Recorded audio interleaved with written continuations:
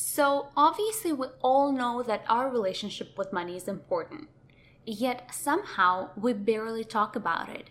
I mean, we can chat about our bad dates, toxic work colleagues, sex life, bikini access, but when it comes to money, suddenly it's too personal. It's too personal.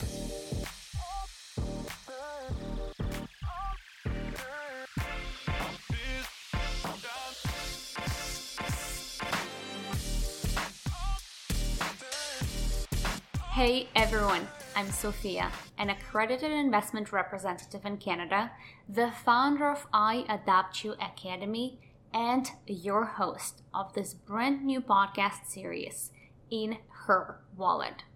As you can probably guess by the name, here we talk about all things money, but with a female touch to it. Yes, you heard that right. No boring financial jargon, no overwhelming financial data, and no monotonous speeches by financial gurus that put you to sleep. This show is here to make the subject of money and investing sexy and exciting. Something that you will actually want to talk about with your girlfriends next time you're grabbing a drink. In Her Wallet is here to give you actionable advice that will put you in control of your money and not the other way around. My friends, without further ado, I'm so excited to welcome you to the very first episode of our show. I'm beyond grateful to have you join us. Whether you're driving, running on a treadmill, or walking your dog, I want you to smile and give yourself credit for taking the time out of your busy day to tune in and better your relationship with money. I promise you, this will go a long way. So, obviously, we all know that our relationship with money is important. Yet, somehow, we barely talk about it. I mean, we can chat about our bad dates, toxic work colleagues, sex life, bikini access, but when it comes to money, suddenly it's too personal. So, today I want to start with a clean slate and take a step towards normalizing conversations about money. Because once we actually feel more confident discussing this subject as women, we get to embrace our own fears and aspirations. We get to share our financial achievements with each other, whether that's a $50 deposit into your savings account or buying a stock next time you get paid. By talking about it, we take control over our finances rather than feel fear towards it. And that, my ladies, is empowering in every way. So this is how it's going to go today. I will start off by sharing 3 major reasons why money rarely comes up in our conversations with each other. I never gave it a thought myself until I started doing market research for the e-learning platform I'm building, I Adapt You. But to be honest, it was absolutely fascinating to hear women over and over again repeat the same reasons. At what point I even thought to myself, wait a second, because we don't talk about money, we don't realize we all share the same feelings. And this is exactly why we ourselves hold the power to change that.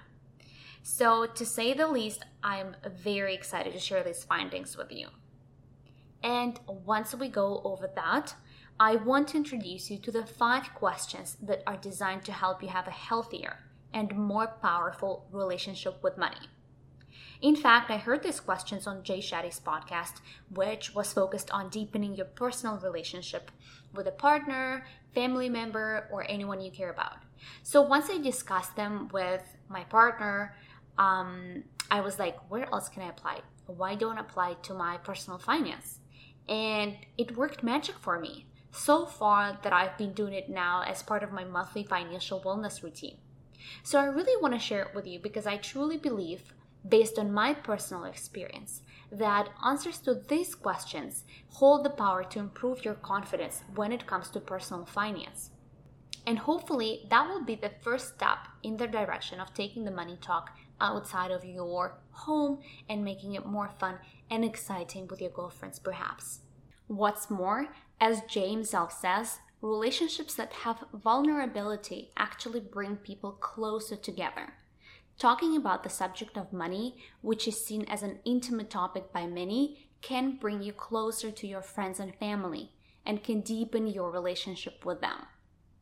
I'm excited to share these actionable steps with you guys, so make sure to make notes, write your favorite quotes from the episode down, perhaps even take a screenshot and share it on Instagram.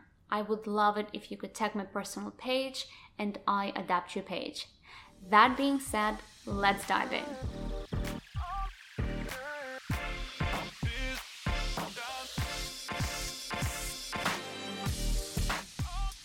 So the first finding from my focus group research as to why women don't talk about money is because we feel like we need to be experts in finance in order to do that. Majority of us feel scared to say the wrong thing or are afraid to ask simple questions that will make us look dumb. And I kid you not, over 90% of women in my survey feel this way. And just as a disclaimer, I interviewed 400 women ages 18 to 35, meaning 360 out of 400 women don't feel comfortable talking about money for the lack of knowledge. Holy. Did you know though that it's been only 160 years since the time a woman has been officially given the right to bank under her own name regardless of her marital status? Meaning, she could finally have her checking and savings account at which to make payments. Oh my God, I can't believe it. What's more, listen to this. It took them another 110 years before women were finally granted rights to have credit cards. And that, my ladies, was just about 48 years ago. Just think about this number. So what I'm trying to say is that we can't expect ourselves to be experts in this field. Realistically, we are all newbies and we do crazy things with money and often make mistakes. That is simply because we're all new to this game and we'll learn as we grow. Honey, you can't be hard on yourself for being an infant at a concept that was introduced less than 50 years ago. Come on, give yourself some credit.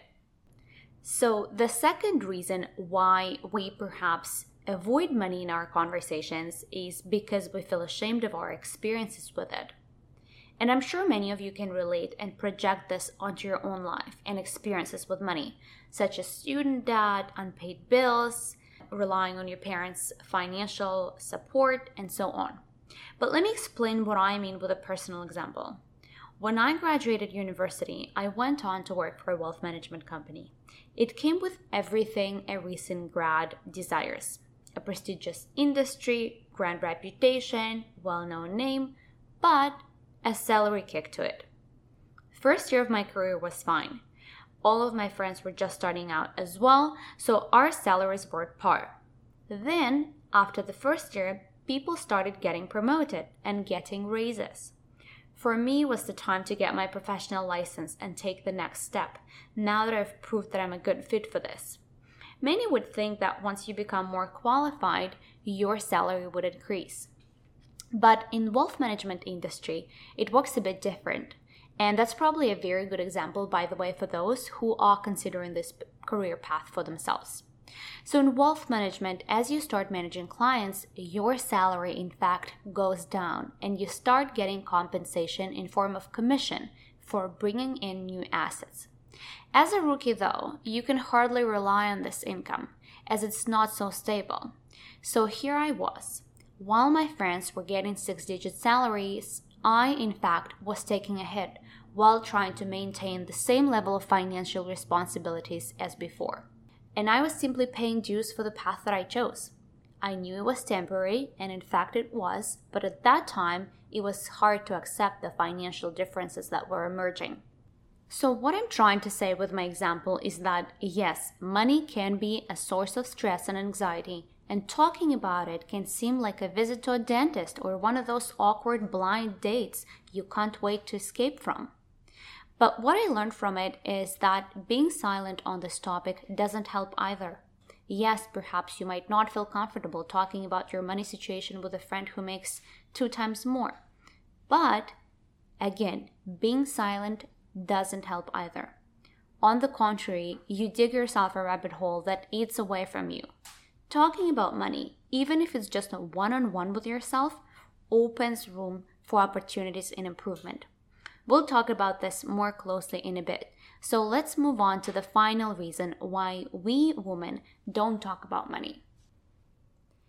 From the women I spoke to during my market research, such phrases as, "It doesn't come up in conversations with my girlfriends," or "I generally talk about finance with my husband, father, or brother," came up a lot as a reason. And this might be due to the fact that we're just not used to talking about something that is stereotypically rooted in a man's world. After all, I think this is a generational pattern because back in the day, women never made money, so they never talked about it.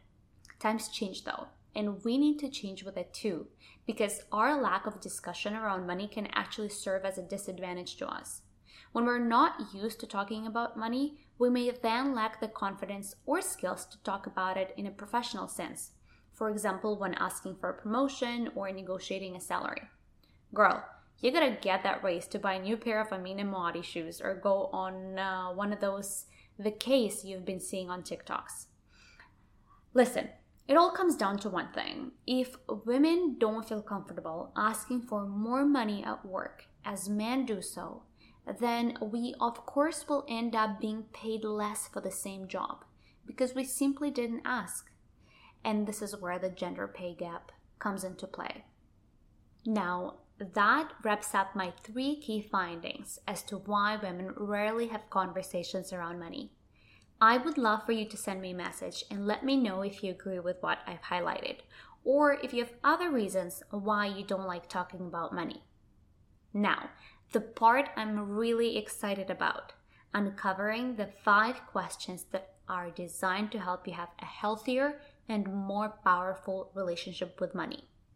My goal here is to give you actionable advice, and it will only be accomplished if you implement these questions into your life. Let's go.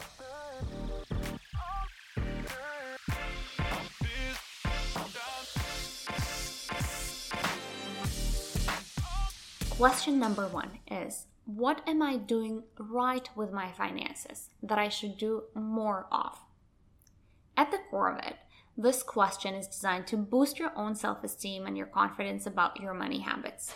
When you answer this question, I want you to remember what was it that you did or have been consistently doing this year, month, week, or day that is good for your overall financial well-being. It can be something as small as reading a book on money or canceling a subscription you don't really use, or as big as starting a side hustle and getting onto the new level of income you really wished for a long time.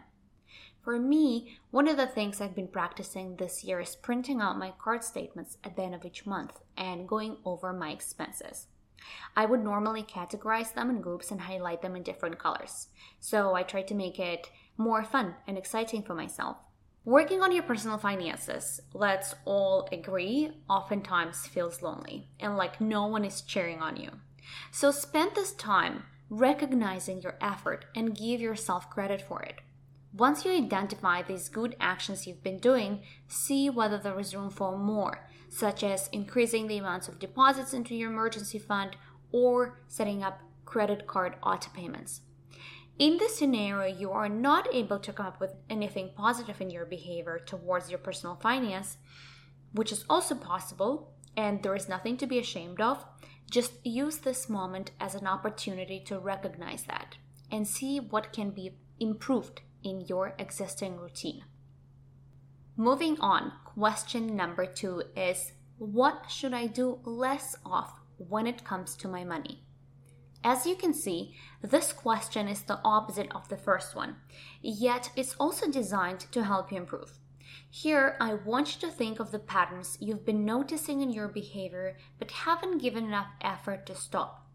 For example, you know that scrolling through TikTok before bed usually ends up with you pulling out your credit card to buy something you won't be using in 2 weeks, because it happens several times and you know that. Are you guilty? I might be. Or perhaps saying yes to a dinner outing with girlfriends when you know that it'll put your card statement $100 behind.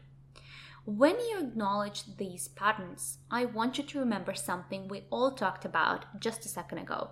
Money is a new concept for the majority of us, so mistakes are just normal. Owning up to what you know can be improved is your first step towards financial independence. So questions 1 and 2 are done. Let's move on to the next one.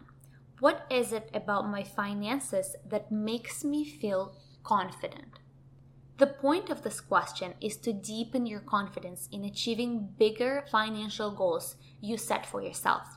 Because once you know the parts of your personal finances that bring you feelings of confidence that you know you have achieved in the past and maybe have been able to replicate again and again, you automatically wire your brain to go after your bigger desires, simply because you know you now believe in yourself more than you did just a second ago when you heard that question. A personal example for me in terms of how my finances make me feel confident is having an account with saved money that I know I can rely on if anything major happens. When an emergency occurs, I don't feel as stressed because I know I have the means to address the problem. And if that happens, I take the money out and work on building it back to the total I had in there before to maintain that level of safety that it gives me. Question number 4 is, what is it about finances that makes me feel anxious? And here, the list can probably go very long for many of us. But I want you to focus on, let's say, the next 3 to 5 years. Let's not overwhelm ourselves. There's already too much drama happening in the world. So maybe for you, it's paying off your student loans or preparing financially to have a baby. Really, think about one large item that makes you feel uncomfortable or gives you anxiety. Allow yourself to be vulnerable in this moment to gain clarity as to why you feel this way. Because once you are aware of it, once you know what is this one priority item you know you need to work towards, you will notice how you can prioritize your actions around it. And soon it will not be so scary and uncomfortable anymore. Now, the 5th question, and I will be honest, it's probably the toughest one, but also the most exciting one. And it goes as follows. Am I going in the direction I want to go? This is a question you need to do a bit more brainstorming on, and the answer might not come to you right away, and that is okay. The whole point here is to understand that you have a vision and you're not just moving by default, set to you by the society perhaps. If you have a friend you trust, opening up a safe room for discussion on this subject can be a great idea for conversation. Just think about what you want to achieve with money as a tool. Are you going in the right direction with your actions today? Make it fun and get excited about what money can do for you and what you can achieve for yourself and your family with it as a tool. So these were the 3 things stopping women from talking about money and the 5 questions to change that.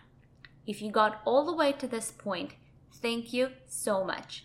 If you have any questions on money or investing that's been giving you shivers, or if you want to share your money challenges and know how to overcome them, follow the link in the podcast description and leave me a voicemail. I will make sure to highlight it and give you answers in the episodes to come. With that said, I hope you have a fantastic morning, day, or evening wherever you're listening this. I will be back next Wednesday with a new episode. Stay tuned, my friends, and see you next time.